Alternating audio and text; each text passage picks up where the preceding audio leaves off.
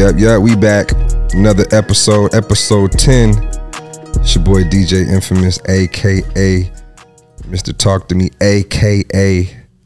Mr. Smoke with Me, a.k.a. Wavy Crockett. Giving ourselves hand claps now, huh? That's how we starting it off. Man, it was the hairline, man. It made me push that button and say that, man. I couldn't help it, dog. Wavy Crockett. Okay, Wavy I like Crockett. I mean, last episode, had to really show my my growth. But this episode, I was like, you know what, skirt, throw the bucket on. I'm a bucket hat guy. Yeah, famous from buckets. I love buckets, man. You know why I love buckets? I'll tell you that another time. Smoke with me, you know what I'm saying? I'm here with my partner, man. What's good, G? Chilling, man. Happy we back at it, man. Episode 10. Yeah. Ready to hit these people with this new work, man. Facts. I mean, it's so many so many topics to talk about, so many different, that's one thing I love about our show is that we always got different guests. You know what I'm saying? We always got a different kind of guest that's connected to, the cannabis industry and the business and, distribution, ownership. Music industry. Exactly. All walks of life. All walks of life, Tech man. industry, all walks of life. Believe that. And I feel like it's so important that, we have this platform to, to shed light on a lot of stuff. You feel me? Yeah, I mean, that's what we're here for. I think that, we have a chance to be able to pick the people who we want to be on here and kind of educate the people on different topics in cannabis and kind of just the law and what's going on right now. Because that's key. That brings me to our guest today. I'm blessed to have his brother on the show. He's got a hell of a story that you'll hear. But the most important thing I want everybody to get from this is that, it's not about the negative things that he's had to go through. It's about how he's turned them into a positive. Facts. That's the most important thing, and I want everybody to get out of this. Believe that. He's from Stockton, California, not too far outside the Bay, about 30, 40 minutes outside of Oakland. He's was a former athlete. I'm gonna let him tell his own story though, but I'm glad to have him on the show. My brother, man, Donte Westmoreland. Pleasure to have you on the show.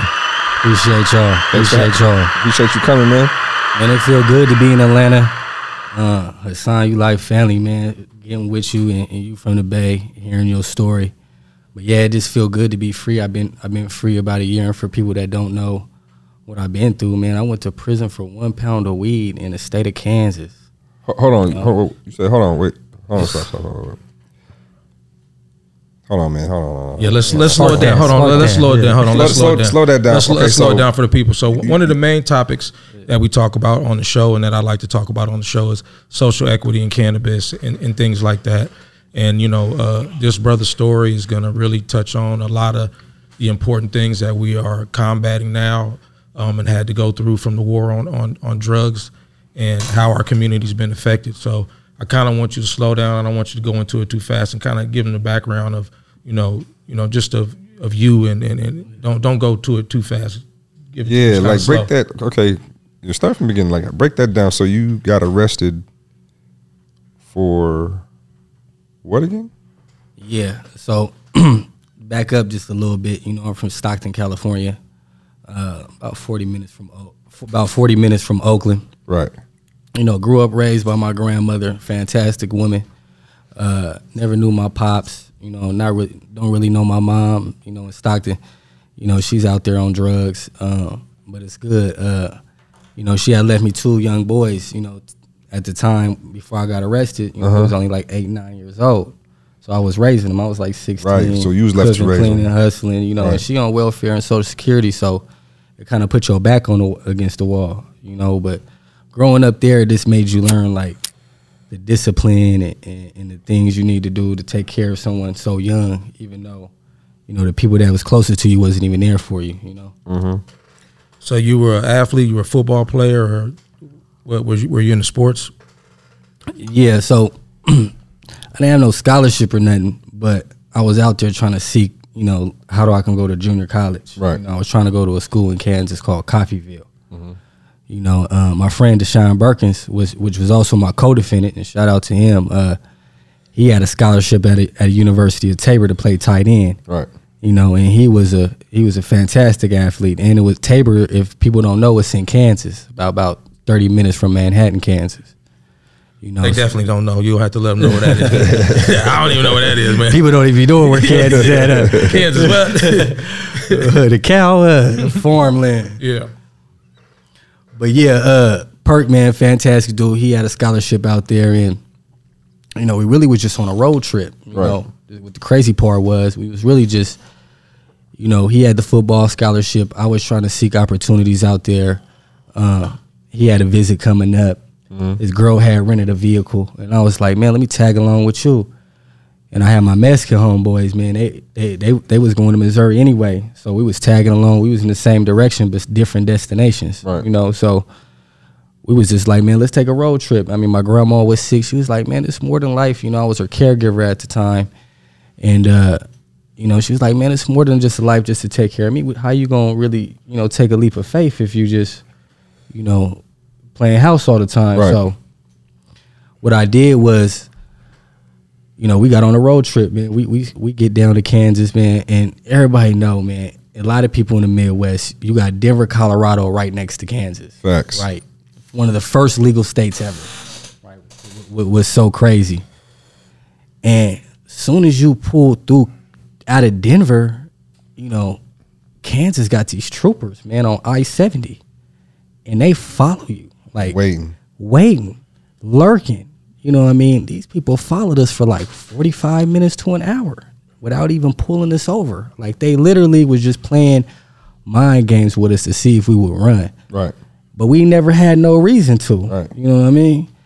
And it's just so crazy, man, how the troopers really, really dial you in like that. As soon as you cross that line. I mean, you got to think about it. Is if you're coming from Denver and going into Kansas, you know, the state troopers automatically going to assume you bring in weed from Denver or from another state, right, to go sell in Kansas because, you know, like you said, it's in the middle of nowhere. So they definitely going to profile you. You know what I mean? You're going to be racially profiled for sure. And that's how it gets you. Like, so nothing to say the less. I mean, our rental car had Nevada plates. My other co-defendants, my Mexican homies named Victor Laura, he get out at the end of the month, so shout out to him. Mm-hmm. How much time did he do? He did 5 flat, you know, on the 6th, you know, so he had gotten a little trouble, so it took him a little longer to get out. Right. But yeah, it's so crazy because the laws and how they get you is like, they see California plates, they see Nevada plates, they see black people driving. None of the troopers look like you, especially in a town particular like that. So they get with you and they kind of like zero in on you. So to speed it up a little bit, we traveling, and my boys get scared. Remember I tell you, like, they was following us for an hour. They get off on the freeway. When they get off on the freeway, we driving like 10 minutes, and we both had the same address and a destination. We get pulled over for having dirt on our license plate. What? Right? Really? Hold on. Slow that down. You said, Let's pause on that one. Yeah, slow that down. The probable cause in your case was, well, I take that back. The reason they pulled you over was because you had dirt on your license plate. Man, I'm thinking dirty license plate, dirty tag. Right. They talking about actual mud, dirt kicked up from the tire. And it was so crazy when they pull us over, all black Tahoe. The first question they asked was, where the other car go? You know, and we like, man, what is y'all, like, we don't know. Like, they own people. You know, we don't know where they going. But we like, what's the traffic violation? You know, they gonna say, we pulling you over for having dirt. We pulling you over for having dirt on your license plate, and we want to search the vehicle. So off of that, so we like, shit, like, we ain't got nothing. You got the little blunt in the car, like, nigga, just get out and just give it to him. Like, we ain't let's get to our destination. We tell the officer, like, man, we going to K-State, bro. We going to visit my good friend out there. He got he pulled up the visit on his phone, the email with the coach, like, man, we on our way to I'm tagging along with him. Right. I'm gonna go try to talk to little K-State coaches and try to see what get picked up at a school out there. Yeah, what it is and what it's not. You Right. know, so we trying to just listen, man, because we you know, when you look back and you look at media, man, you see all the people that just the traffic stops just happen unfortunately for them. Facts. You know what I mean? So we just sitting there. He get out, he pull us out, he separate us. He trying to get two different stories, but we got the same story because it's the truth, right?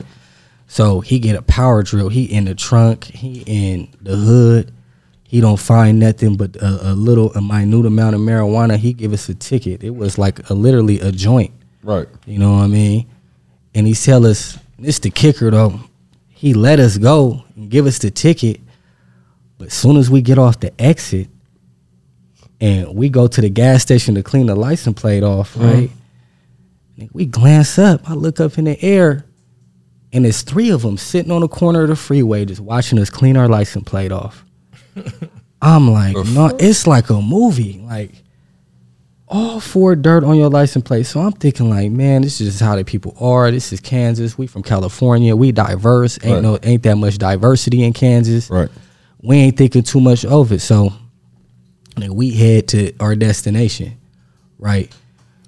So hold on. You know what you know. I want them, the people listening, to understand is, you know, just by the way you guys were driving on the freeway, they were probably assuming that you were the trail car, and the other car has something illegal in it. 100%. So what they call that is a decoy load car. You know what I later learned. But when you and I want the audience to know, like, when you think of a decoy load car, and my lawyer had a great argument. It's like you think of Smokey and the Bandit.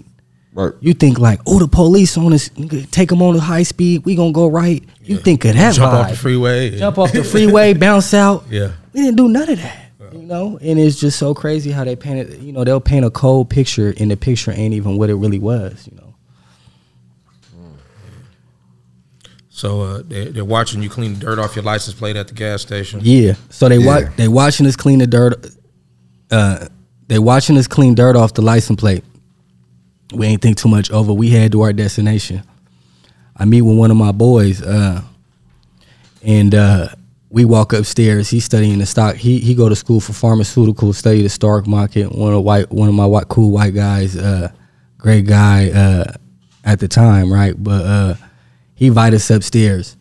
I'm like, my boy's 10 minutes out, man. We just trying to use the shower real quick. We ain't trying to check into the hotel before we get to our final destination. He was like, man, my water off. Ain't no water. Well, I said, shit, we just wait for my boys to get here.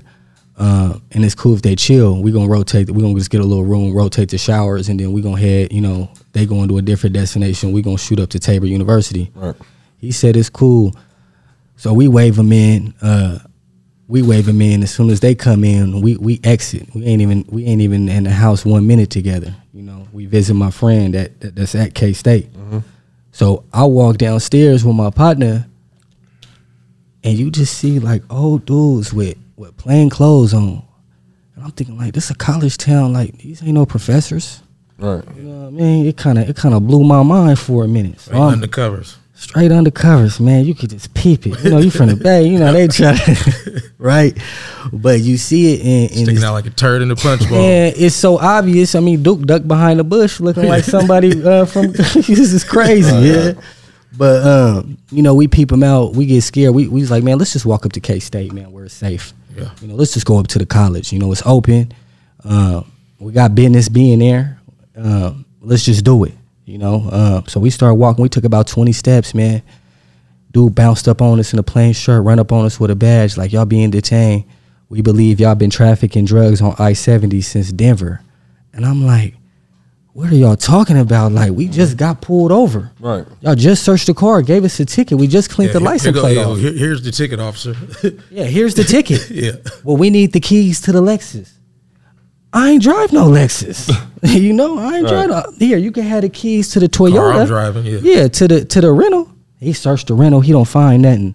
They get mad. Well, we need to get in the Lexus. I said, sir, how am I going to get you in a car that I don't even own or drive? It's not even your shit, yeah. Right? So, you know, you see like we dealing with the police, and my Mexican homies, they get nervous. They peeking through the window blinds. They're like, ooh, the police on them. Right? They jump off the 2nd story balcony and then take off. They take them on one. They're out of there. They're out of there.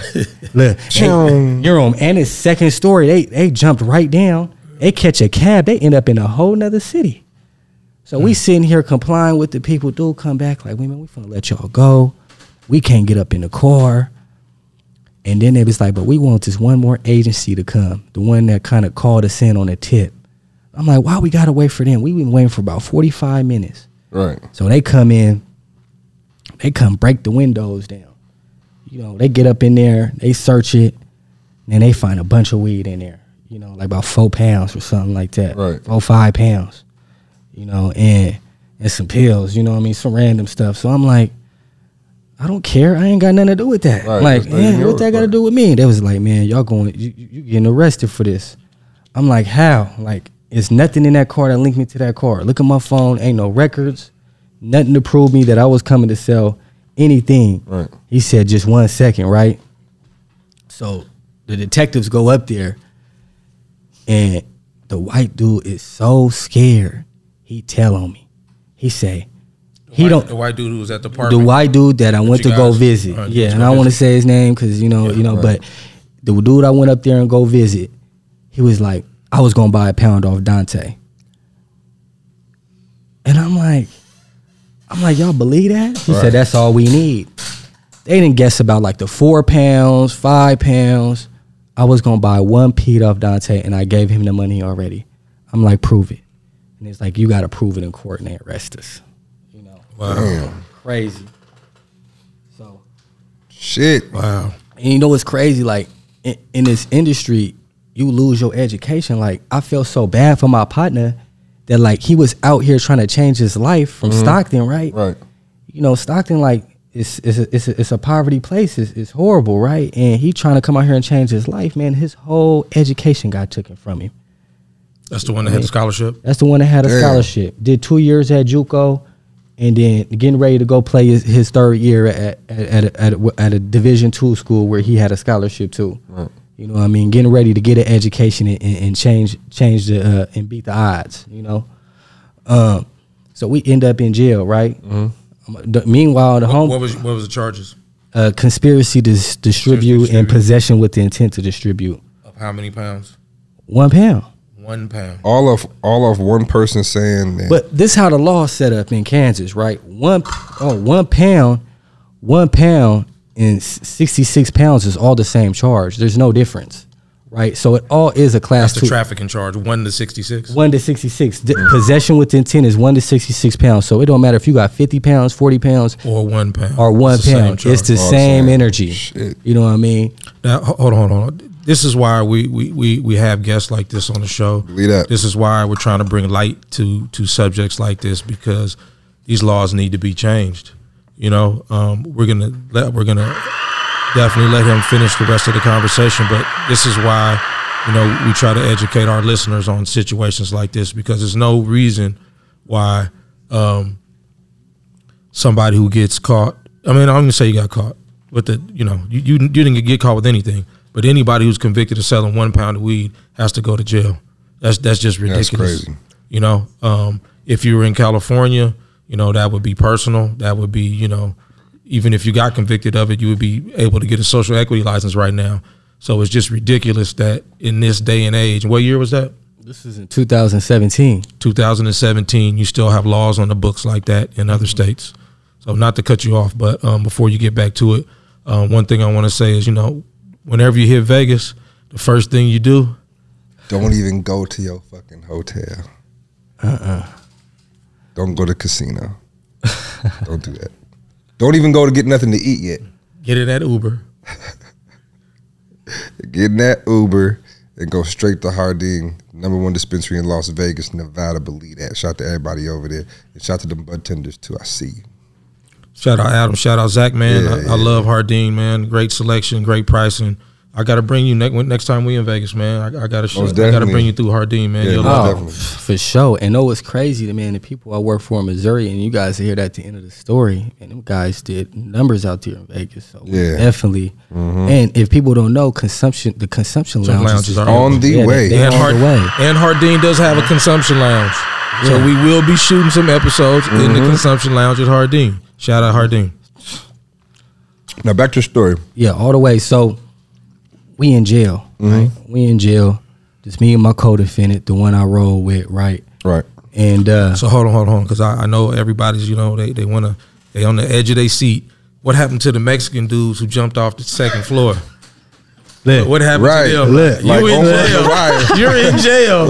Omar and the Wire jumped off What that happened to seventh boy floor. and them and they did the Superman off the second floor into the taxi? boy, they was Speedy Gonzalez out there, motherfucker. Boy, I don't blame them. Shit, they seen all them white cops. Boy, they just got up out of there. You feel me? ASAP. But anyway, we sitting in jail. We see the niggas on TV, like Most Wanted. You know what I mean? Right. Armed and dangerous. Nigga off the cannabis. I said, oh.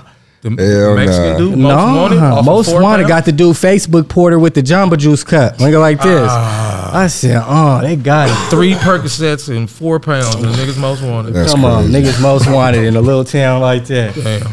So we catch them. They end up turning themselves in, man. They got them some food, turned themselves in. We hollered for a minute. We had a game plan.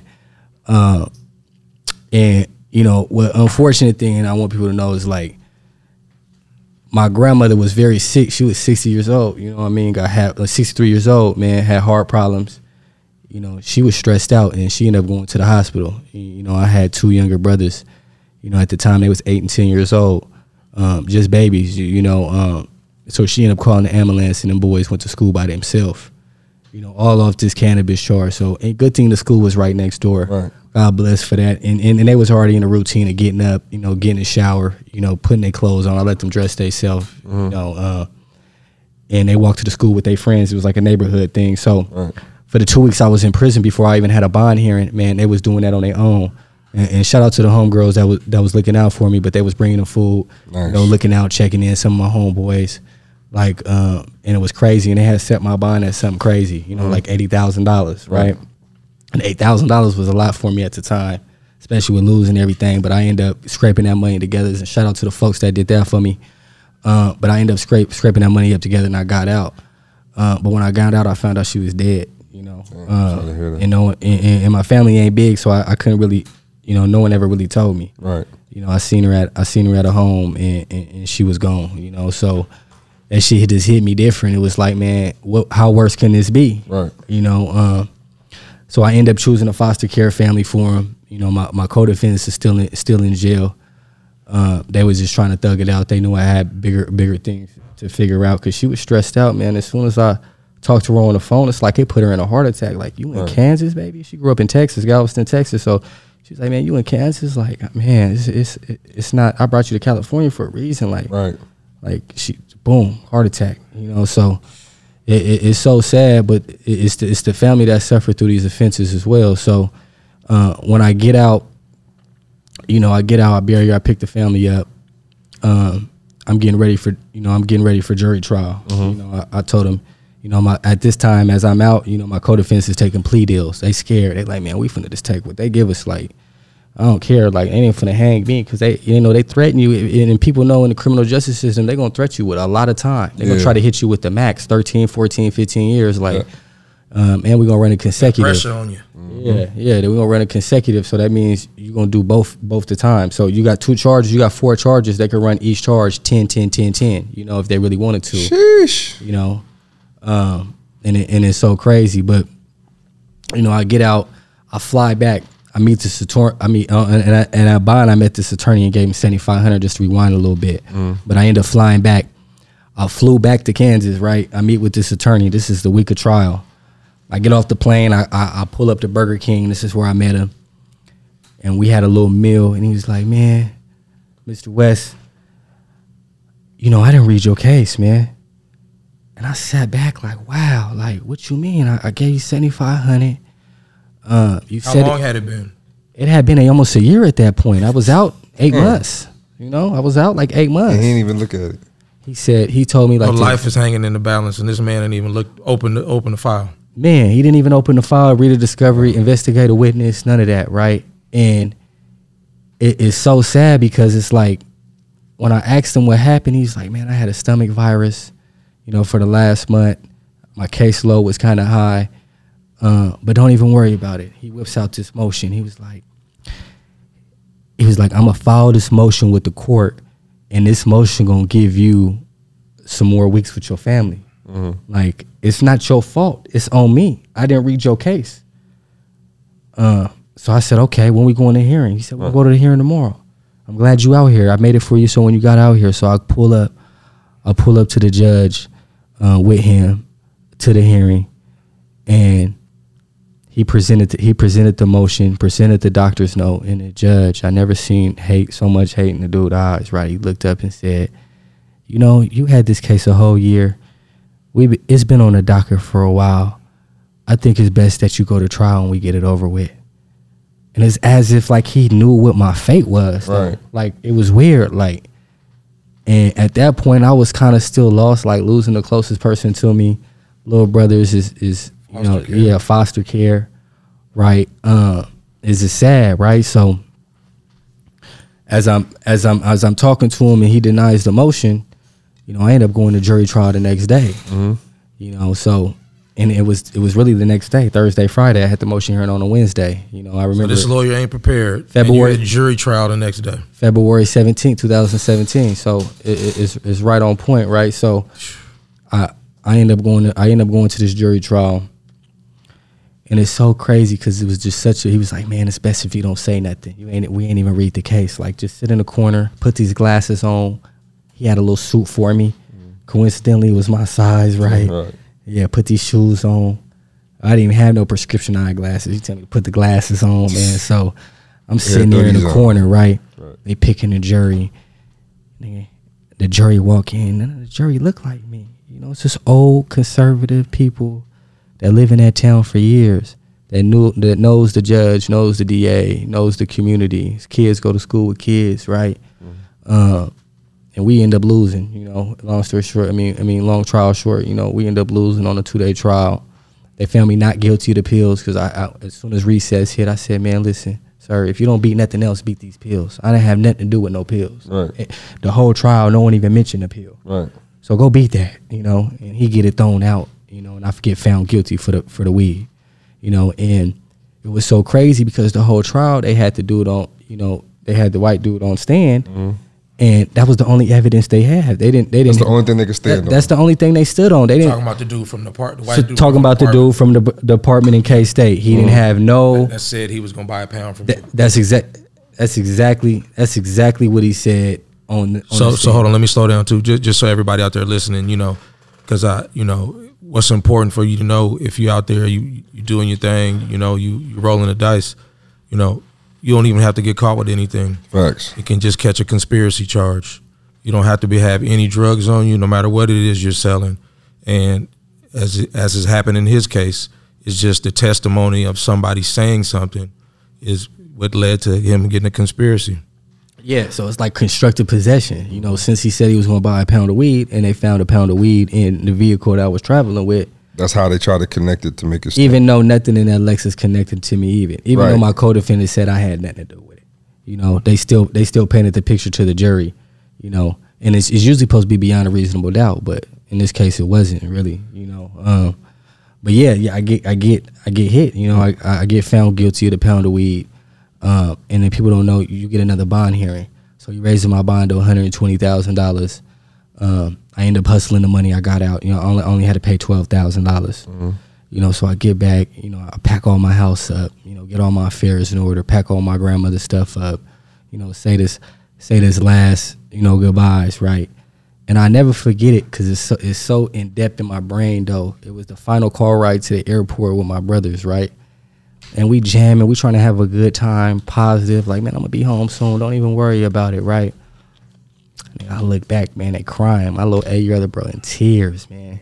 I never had another sense of motivation to get home. I don't think if I never would have looked back and seen them cry out. A lot of people, you know, everybody here, right, in our audience, you get up and you go to work for someone else. Like, it's your kids, your mom, your dad. Like, that's your motivation, you know. And me seeing those kids cry in the back seat, especially my youngest brother just crying, and he was trying to keep his composure and his eyes turning red. It's like it gave me a sense of energy just to get home, you know, especially with the lawyer not reading the case. you know, because people depending on me. It's not like you get out and it's my own freedom. Right. It's like I need freedom to get back to them too, because if not, they ain't got no family, you know. So I end up going to prison. You know, they send me to a maximum security prison, and I'm looking at out this window, and at that time, you know, let me back up a little bit because this is some important information. Mm-hmm. I fired the lawyer that I got, you know, so the lawyer that didn't read my case, I fired him, and then I hired a new lawyer. And shout out to my partners, man, they were so generous. Someone lent me $30,000. I was like, man, go fight, man. So that's real right there. Real though, real. Yeah, real. Some niggas ain't gonna do that. Some niggas ain't do it, and people was looking out for the bomb. And I was a good person in the street, so you know, it when the time that I needed it came back to me, right? So I hired this lawyer out of Topeka, and I'll never forget it. His name was Christopher Joseph. This dude was a real bulldog out there, and he was like, man, look at all these cases. Look at all these cases that I represented, my firm represented. This dude had 50 pounds. This dude had 60 pounds. This dude had 70 pounds. This dude had 120 pounds. All these people got probation. This is in Kansas. Mm-hmm. You know, 95% of people get probation. 5% go to prison. The 5% that go to prison is black. Like, this is just the honest truth. Right. Don't miss that. I don't want y'all to miss that. He just ran down those statistics, and everybody who had got caught with even more weight than you got probation. And the 5% was all black people. Mm-hmm. The 5% was all black people. They were sending one person a year out of the state of Kansas to prison every year. With my criminal history, I didn't have no criminal history. I never been in trouble before, ever. That's another important thing I want everybody to know is, you know, he didn't have any other criminal history before that. You know, so, you know, this is his first conviction, even his first crime, and this is what he was given.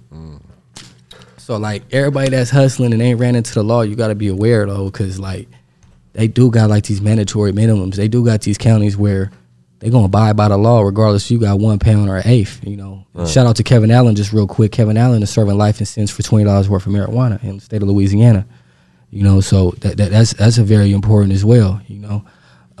Give them some information on that. I know you got that available with your brand that we'll get into next, but if they can help support Kevin Allen and his cause right now, is there a website they can go to or anything? Yeah, what I would recommend people to do is just look up the Marshall Project, look up the Last Prisoner Project, man, and sign a petition to the governor, DA Marvin Schuler.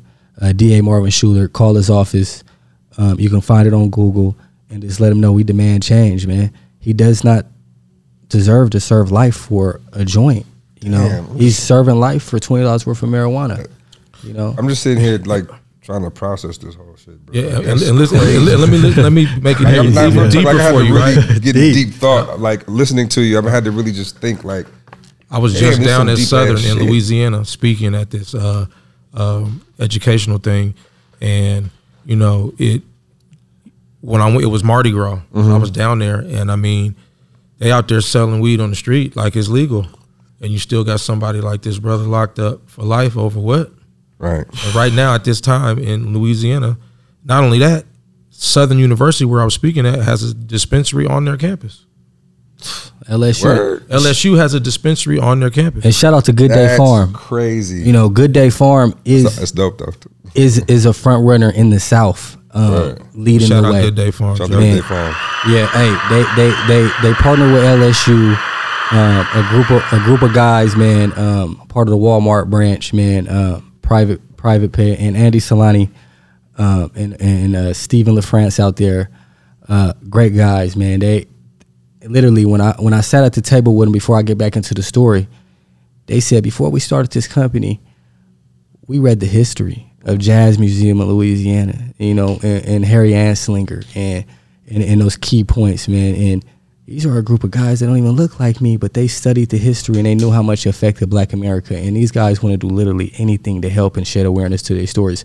These are the same guys that paid so much money to lobby to make it legal in these southern states. They feel like the same energy needs to be put on lobbying and getting these guys out, Facts. you know, in prison.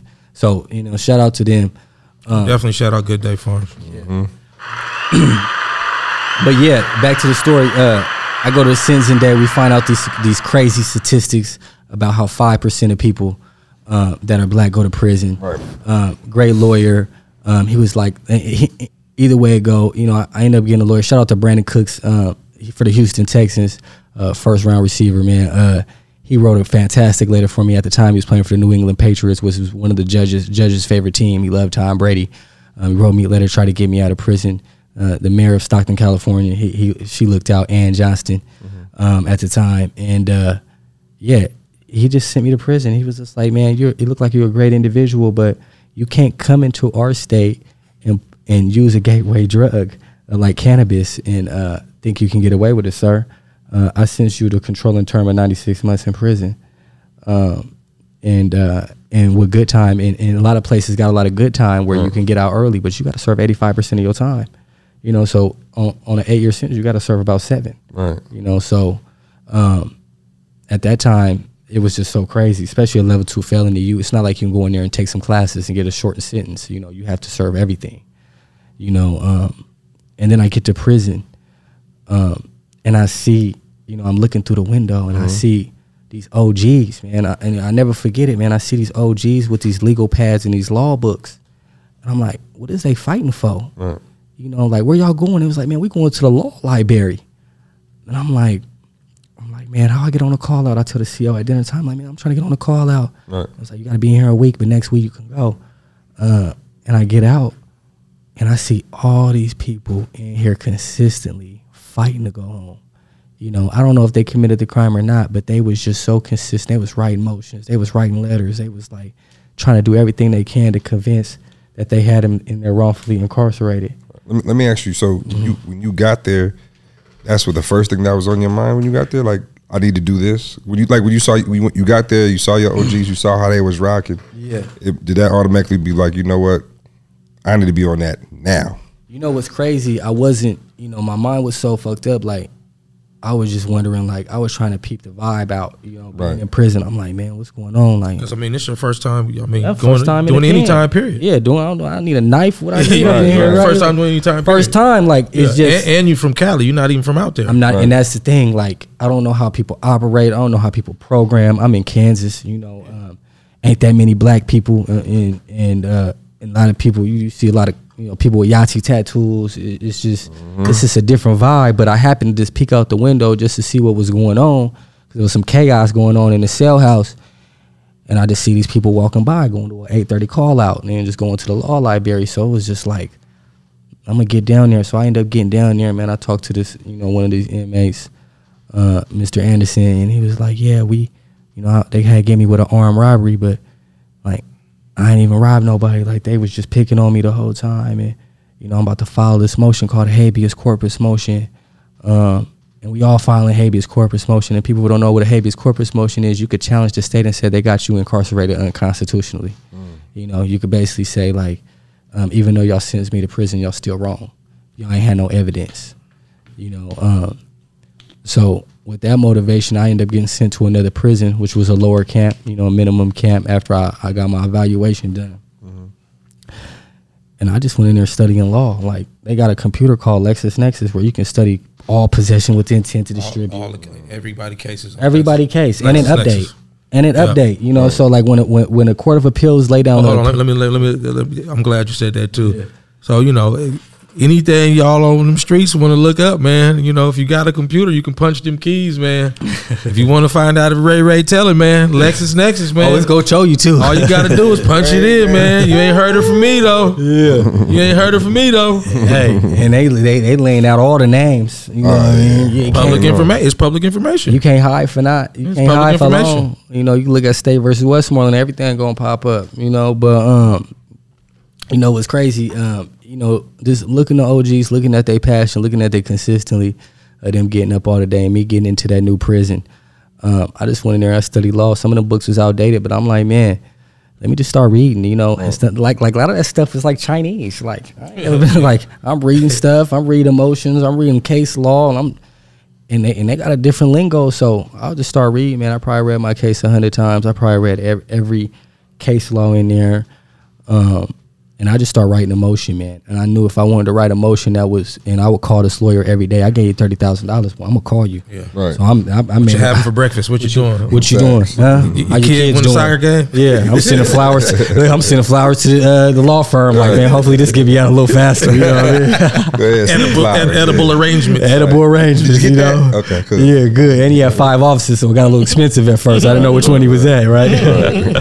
But he was working. He had deal by appeal case, and I had some faith in that. And I was just reading, and at the time I was just reading. You know, as I was writing my own motion, I was reading just to send him information to have a stronger case on appeal. Right. You know, because I was alleging insufficient evidence against me, and you know, and a lot of lawyers, even though he was a great lawyer, he probably was a busy lawyer. A lot of lawyers, you know, they'll pawn it off to a paralegal or they'll pawn it off to assistant attorney. Yeah. You think you're hiring the right guy, but you got to make sure. I want the audience to know, like, you got to make sure if you give money to a lawyer, the lawyer's writing it. You know, especially if you got that good lawyer. Facts. You know, we end up losing though with him. You know, we end up losing in the court of appeals with him. And he told me, he was like, Donte, I done everything I can. You ain't got no relief anymore. Like, I was like, man, can you file an ineffective counsel? Can you file a habeas for me? Like, can you get me? You know, and it was just like, nah, man, like, you're going to waste your time. By the time we do all that, it's going to be time for you to go home, you know, because it takes 2-3 years to even hear back from the Court of Appeals or hear back from the prosecutor because they got so many continuance. That's how they do you. You'll file something, and then they'll just continue all the way out. Then by that time, you're about 6 months out from your sentence. Damn. You know what I mean? But if I would have took that no, I wouldn't be here today. Like, That's what I was just about to say. That's what I was just about to say. Yeah, so it... You know, my outdate 2025. I'm starting. I ain't even supposed to be on this podcast right now. You know what I mean? Right. You know what I mean? Crazy. That's facts, man. Facts. That's a blessing. That's a blessing, man. And just being around. You know, just finding that consistency, just to do the law, do the work, do the research, and write that information. And then I also, one of the things that helped me too, as I'm writing the motion and I lose, you know, I go in and I write. I look up all the state representatives in the state of Kansas, you know, and there's 40 senators, right?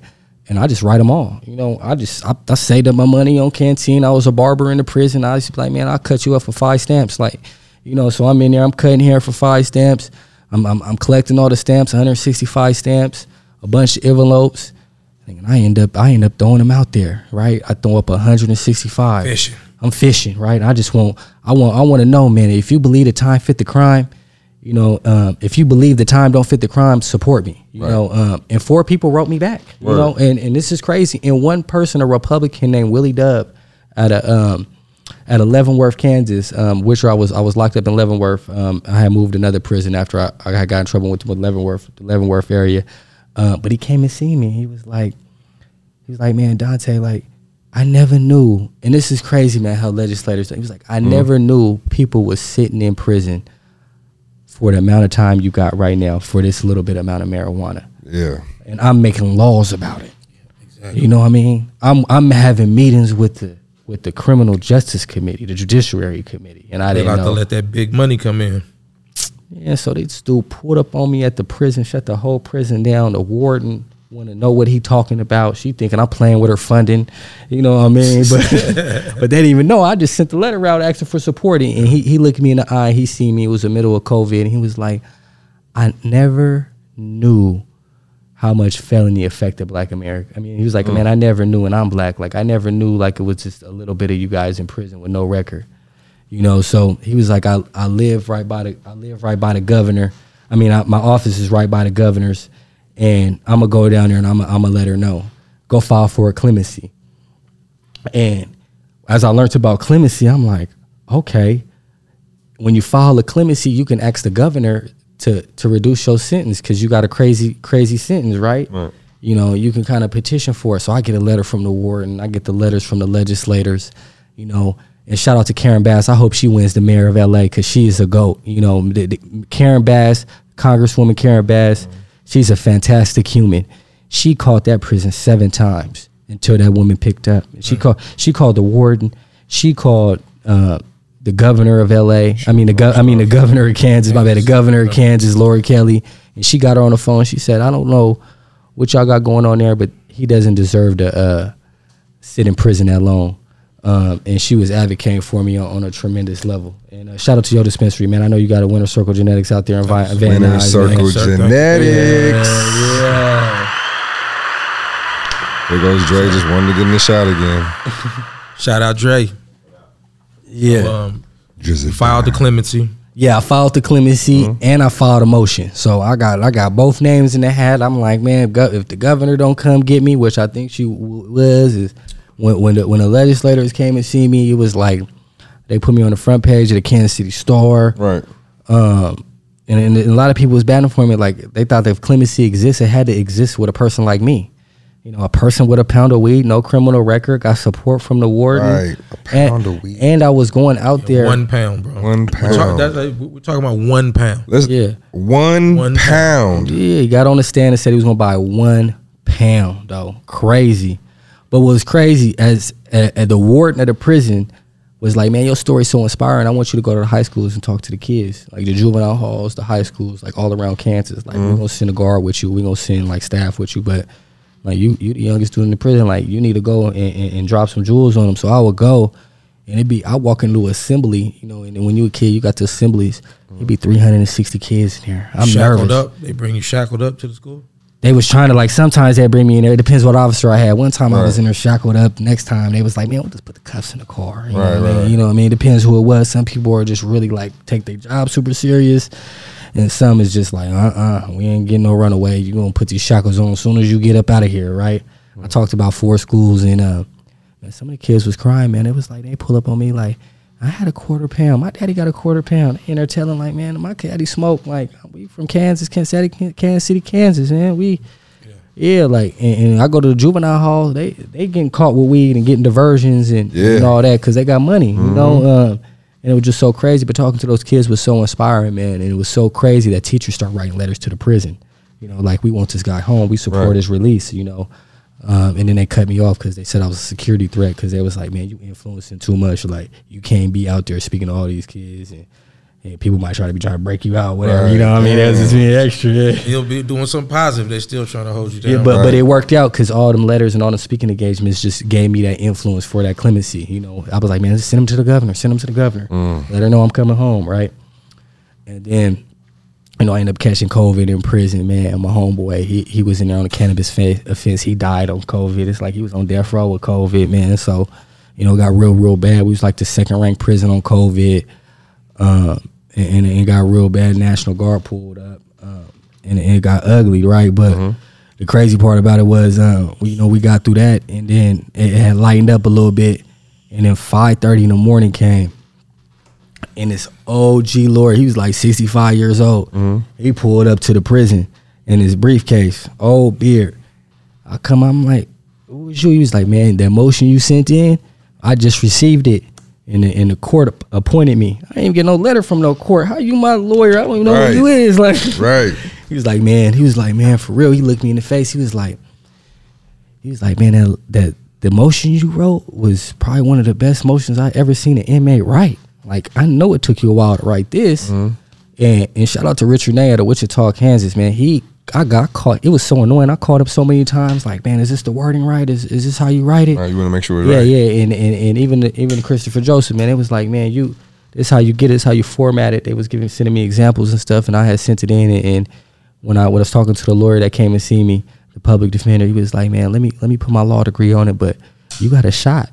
Like, and then I found out that the dude that they put on stand had a bunch of drugs in his house. You know what I mean? He had like oxycodone and a bunch of random stuff up in there. That was the dude who told on you. That's the dude that told on me. The dude I was going to see the shower wet, right? Yeah. And they had a bunch of stuff in the house, and you know they didn't even charge him for it. You know, he was scotch free. You know what I mean? And I wonder why. You know what I mean? I wonder why what happened. Because he told on you. Because he told on me. But what the crazy part is, the lawyer didn't even bring that up. The lawyer never read the case. The lawyer never read the case. He could have brought that up. He could have brought that up because he could have attacked the credibility of a witness. He's not a credible witness. You know, he was incentivized to tell at that. You know, super foul. So the jury was supposed to know that he had that stuff in the house, and the DA cut him a deal in order to testify, but. My lawyer never had a chance. My lawyer never had a chance to investigate the case and investigate the witnesses. So that's how that's how, like, you know, I had to sit in prison for that 3 years. You know, I was in there about 3.5 years before I found it out. But, you know, the lawyer goes in there, he takes it back, he goes apply it. He was a prosecutor for 30 years. This was his second time being a public defender. And he talking and negotiating with the DA. And I'm just sitting one day, and someone knocks on my cell door, and it was like, hey, your conviction's been overturned. You know, I never go see it because COVID, like, it wasn't even having no hearings. Go to court. Right. But the DA, I mean, the public defender was so cold. Chris Biggs, he was like, he sent me a letter, and he was like, yeah, you out. You know, like, you got conviction overturned, sentence vacated. You back on the jury docket. You know what I mean? So I don't believe it. I'm like, I believe it when the gates pop, right? The next day, the guard bang on my door, like, pack up your bags. You won your habeas corpus motion.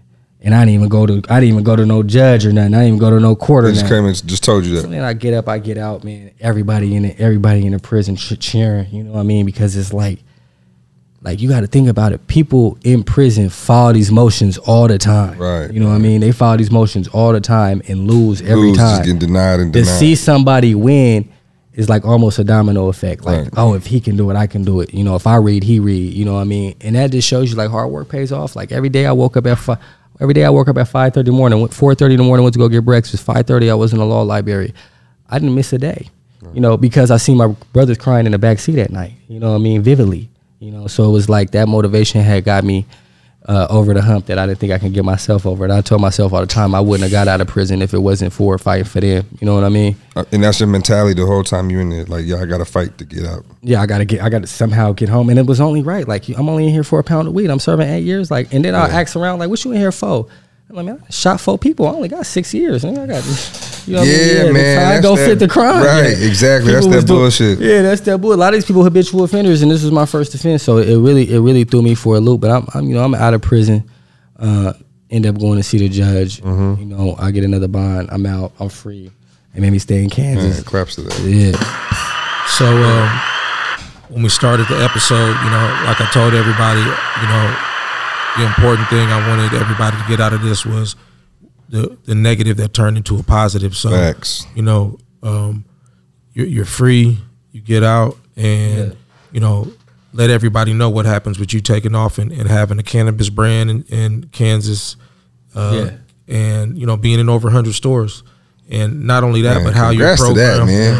That's dope. How you're working with the Last Prisoner Project, and just the whole concept of your brand, and just how that works. Yeah, just real quick before I say that. Just when I went to the jury trial, right? They wanted to retry the case. You know, the DA was tripping. He was like, "Yeah, you found a loophole, but you're going back to trial for this pound of weed."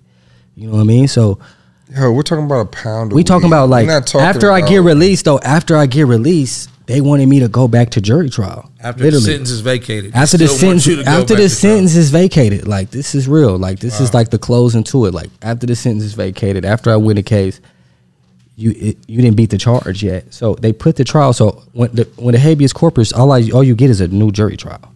You know what I mean? So they was like, yeah, I'll take this case to trial before I drop it. You know, he either gonna take this felony time served, and this is important for everybody to know. Like, they offer me felony time served. Like, you can go home, you free, take this felony. But I remember watching CNN. I had a TV in prison. You see Van Jones. Let them know. So, okay, felony time served means, you still would have that felony on your record. Yeah. They'll let you out. You get that 3.5 years, but you did your 3.5 years. But when you get out, you'll still have that felony on your record. Yeah, that's what felony time served means. Yeah, you'll be a felon. You still have the possession with the intent to distribute. You still can't own a gun. You still can't vote. It's gonna be hard for you to get housing. You know, et cetera. Like.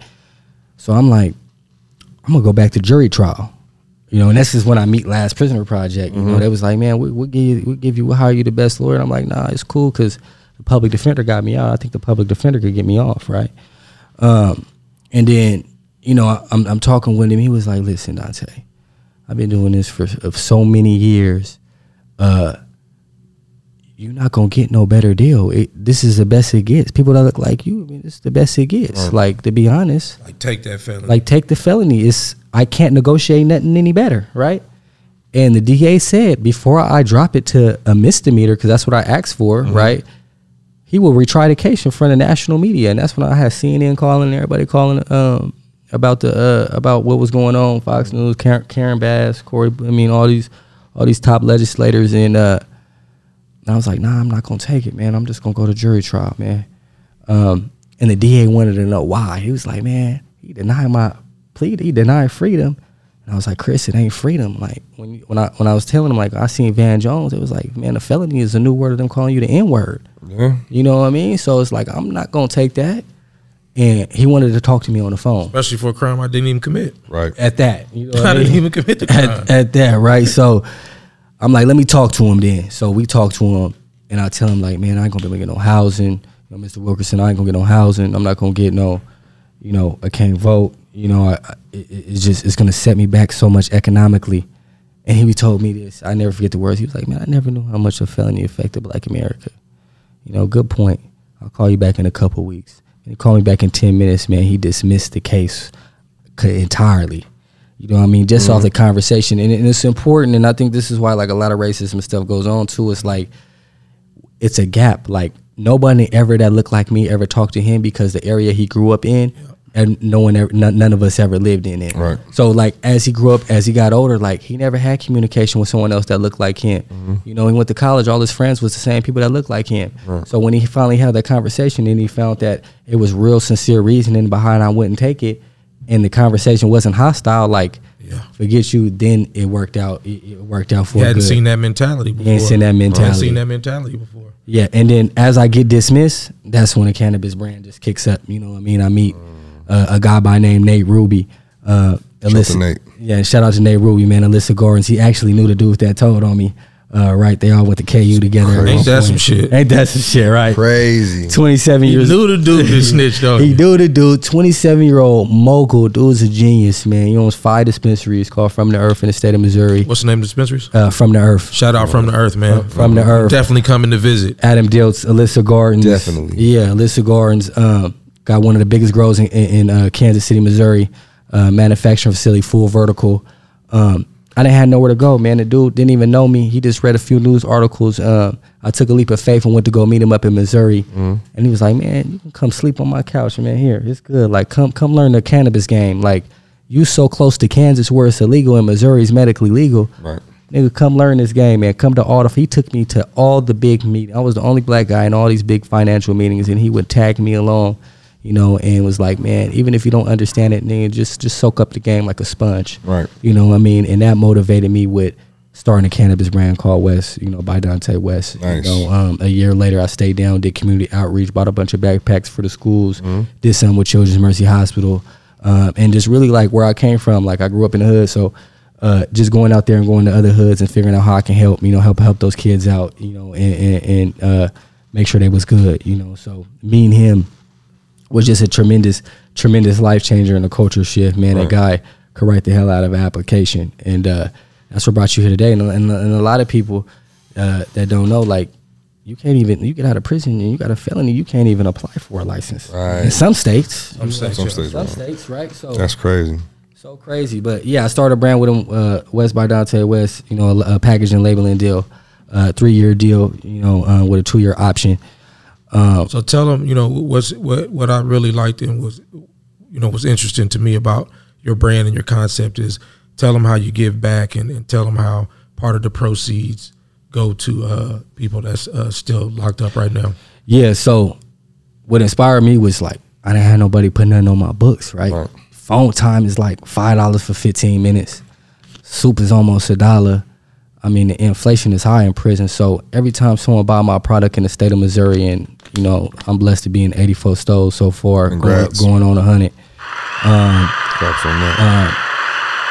Yeah, and the deal is crazy. I was telling Hassan about the deal, man. My deal is great. He really blessed me with it and gave me a model. But every time you buy this product, it goes to debit phone time, hygiene items, video visitation, you know, and commissary so people can eat. Right. You know, and those are the little things that go a long way with me. Like, when I got a good nacho bowl at the end of the night, that helped that day go by a little quicker. I go hoop and eat a nacho bowl, the day over, because I'm just counting down the days. I'm counting down the calendars on when my release date is. Right. You know, as I'm working. And I feel for those people, and I talk to them people out of prison all the time. And it's state Pacific though, so as I come to another state, that state will do it. You know what I mean? So Missouri, it go to Missouri prisoner first, and then it go to the neighboring states like Kansas, Oklahoma, Denver, all around there. And then, and the same with Louisiana, it'll go to the state people. And I want the people, this is key for me, I want the people to feel the people. Right. As you walk up in the store, you a voter. You know what I mean? You walk up in that store, you can make a change before you even know it. Sign a petition, write a letter to a prisoner. Let them know that the same stuff you buying the stuff for is the same people that's incarcerated for, like Kevin. You know, so educating the public to make a change is super important to me. Facts. Yeah. That's good shit. Yeah, I like too that, you know, you can duplicate that model in every state. So not only are you taking it to where you were affected, but you're going to be taking it to other states too. Mm-hmm. Yeah, I really commend you for that. Yeah, I really commend you for that, man. Let them know where they can, is there a website or the Instagram page for your brand, and is there any dispensaries that you want to say your product is available at? Yeah. You can go to Suede, has so many dispensaries, but I keep you updated on my story. You can just go on my personal page, Donte West, DonteWest on all social media platforms, Instagram, and I keep people updated as much as I can. And yeah, you can go on AlyssaGardens.com and look at all the stores that I'm in. DonteWest.com, you can see all the stuff I'm in as well. So you'll learn more about a bunch of prisoners, and you'll learn about, you know, my story and my journey, how I got there, you know. And before I ended up, man, it was so crazy. About 2 weeks ago, I applied in the state of New Jersey, right? And this is the icing on the cake for everybody. My bunkie that I was... Before you give them that nugget up. Let them know about the Last Prisoner Project. Yeah. You spoke on it briefly, but just educate everybody and educate our subscribers. You know, again, you know, hit the page, Smoke With Me podcast on IG. Subscribe, click the link to subscribe. But let them know about the Last Prisoner Project, because we're definitely going to be doing, and we haven't even told them yet about what we're going to be doing in Cali with the Last Prisoner Project, but let them know about the Last Prisoner Project. Yeah, no, the Last Prisoner Project is a nonprofit organization founded by Steve D'Angelo, which was like a mentor of mine, you know. And he's a great dude. You know, he kind of gave me some education that people don't know. He owned Harborside. Harborside was like the first dispensary in the United States. And, you know, he was right. He lived in Oakland. When I got out of prison, I moved to Oakland. And I was just picking at his brain, man. He just gave me so much knowledge, so much game. Like, this is what I would have did if it wasn't 2006. Right. And it's 2006 a lot of places right now. You know, you think about New York, you think about New Jersey, you think about all these East Coast states. Like, this is the new beginning, you know. So taking that knowledge from him. But yeah, the organization, man, you can go on that website. They got a bunch of prisoners that's in prison. I do a lot of work for them as far as like strategic help on trying to get each individual out. So it's just a great organization, man. You could take action, write a governor, sign a petition, make a phone call. Even if you got no money, man, you could just make a phone call and help, man. There's a great lawyer. Sarah Gerson is the executive director. Nice. Fantastic individual, man. These people are elite, man. A bunch of Ivy League school lawyers, man, and they really care about getting people out. So shout out to them. Shout out to everything they got going on, and I hope they keep the ball moving forward. No doubt, man. We appreciate you coming on, bro. Cause let them know about New Jersey too, man. I don't want to cut you off. Yeah. We forgot about that. Hey, so cherry on top to the whole end of the story. It's the cherry on top, man. And it's crazy, man. It's like it keeps still getting better, right? Mm-hmm. So my bunkie in my first prison, his name is Kyle Page, right? In my bunkie, we busting down spreads, doing workouts together. One of the only black people that was on the prison yard in my dormitory. Mm-hmm. Had a good bone. He was my bunkie, my Wally, right? You know, I get out. He was on there for a weed charge too. He had like 30, 40 pounds or something like that, hella cash. And I was like, man, we're going to get out one day, man. And we would be looking at the news like, man, look at that state legal. Man, look at Missouri coming legal. Like, look at this dispensary selling out. Like, we'd be mind blown on men's health and seeing all the benefits. And I ended up getting out of prison. And I helped him get out of prison, you know, before his out date, you know, Thanksgiving. So New Jersey's application process opened up. And I'm like, man, a lot of people are like, man, partner with this person. This, you know, this is going to help you get politically right. This is how this going to get a yes. I'm like, man, it's only right if I partner with your daddy. You know, let me partner with your pops and see what's going to happen. You know, worst come to worst, we don't get it. But, you know, we're going to put our name in the hat. man, about 2 weeks ago, man, CRC of New Jersey, and shout out to Sherelle Patel, man. She is a fantastic lawyer out there in New Jersey. If people don't know her, man, you got to get to know her. She is a trailblazer.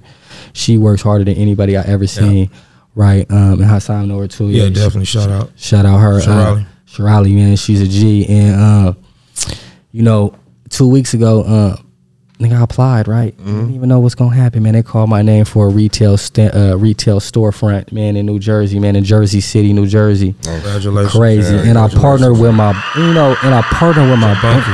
bunkie in the pen. He was locked up in Kansas, but he was from New Jersey. Yeah. So it's like, damn, like when I think it's over with, man, the plant keep blessing me. Yep. You know what I mean? I tell people all the time, and it's crazy.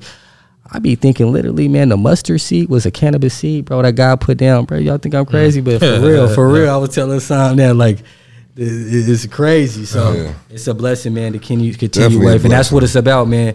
People that look like us getting wealth in it, because you got all these MSOs and you look at the executive team, nobody look like us, right? Nobody. So how do we become owners, and how do we get good money, man? Right. And how do we become successful in what we do, especially when we sit back and we look at the history of slavery and all these people that's locked up in the pen, man. It's just, it's almost disrespectful that if we don't get a piece of the pie, make the playing field equal out there. Facts. It's definitely another thing I want to point out too before we wrap, man. Is that like I said, you took your story, it was negative, you turned it into positive. But one thing I want to point out to everybody listening to is, you're able to make passive income off of cannabis now. Mm-hmm. You know what I mean? That's what you've been able to do. Yeah. You've been able to make passive income off of cannabis, man. And, that's a topic that, I'm definitely going to speak on a little bit more. We cooking something up, you know what I mean? I'm dropping the jewel right now. I'm going to update you on Smoke With Me Show page and that. But me and Jose we cooking up something on that, making passive income in cannabis, man. So look forward to it, man. Believe that. I appreciate you coming through, man. Again, we appreciate your story, telling your journey, where you're coming from, and where you're headed. You know what I'm saying? I feel like the people definitely need to hear that. Man, appreciate y'all. I mean, real talk. Shout out to ATL, Winner Circle Genetics, man. Both y'all legends right here. This podcast gonna go all the way up. So I appreciate y'all continuing to dropping jewels, man, and squeezing me in. I know, no doubt. Like how you said, the waiting list is long, but y'all did that for me, man. So I appreciate you. Salute to you, Kings, man. Salute to you, Kings, man, for sure. Nice. Your story was one I think is gonna really hit home with our subscribers and our followers, man. Yep. It's something that is why we're doing this show, is to shed light on situations just like yours, man. Man, anybody out there, you better come smoke with them. That's for sure. Believe that. Believe that. And you know what it is, man. It's episode 10, Jose. 10, Dre. 10. Yeah, he just wanted his voice in the audio. You know what I'm saying? That's it. I'm just playing. You know what it is? Smoke With Me Show, episode 10. We out. Let's get it.